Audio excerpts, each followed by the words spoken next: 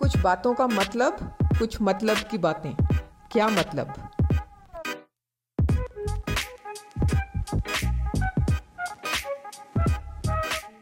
बड़ा बुरा हुआ। बड़े अच्छे आदमी थे, सभी को प्यार से मिलते थे, सबका ख्याल रखते थे। सज्जन पुरुष थे, सहज, सुशील, सभ्य। कम मिलते हैं उनके जैसे आजकल के जमाने में। हंसमुख थे, सबको प्यार करते थे। भाई बड़ा ही बुरा हुआ। लाशें सुना करती हैं क्या ये बातें? मुस्कुराती हैं क्या सुन के यूं अपनी तारीफ? दिल भर आता होगा यूं अपनों को अपने लिए रोता देख। नहीं तो क्यों होता जमाने का ऐसा दस्तूर? जरूर ऐसा ही होता होगा। जरूर सुना करती होंगी लाशें, जरूर महसूस करती होंगी अपना जिंदगी भर का दर्द कम होते हुए।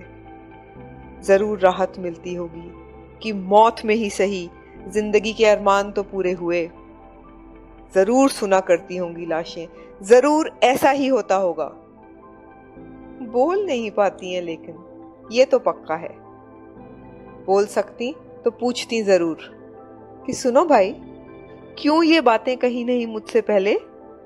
क्यों चुप रहे और कोसा किए, कभी जुबान से कभी नजर से? 2 घड़ी बैठ जाते मेरे पास यूं ही जैसे अब बैठे हो, चुपचाप मुझे देखते, मैं तुम्हें देखता। अपनी सुनाते जब मैं भी अपनी सुना सकता तुमको। अभी तो तुम ही कहे जा रहे हो, मेरी बात तो रह ही गई। हाँ, बड़े अच्छे आदमी थे, सुना करते हैं, बोलते नहीं। ऐसे आदमी अक्सर अच्छे ही हुआ करते हैं। वाकई बड़े अच्छे आदमी थे।